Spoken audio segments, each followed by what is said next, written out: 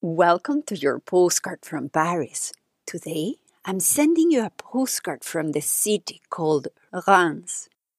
This place is about 140 kilometers away from Paris, and it's less than an hour to get here by train.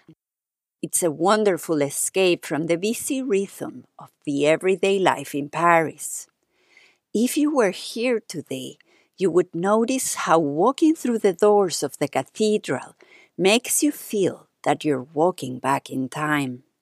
The air is cool, the architecture majestic, and the multiple colors of the vitrals can make you wonder about the depth of the creative process that was involved in each and every step of the many designs that make the mind wonder and the eyes marvel at the sights.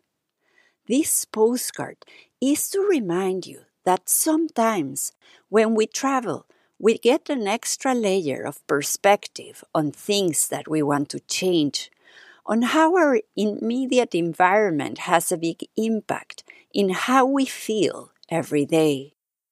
Space for reflection can be so beneficial. It helps us get out of the automatic pilot and wander around, giving the mind and body the time needed to realign.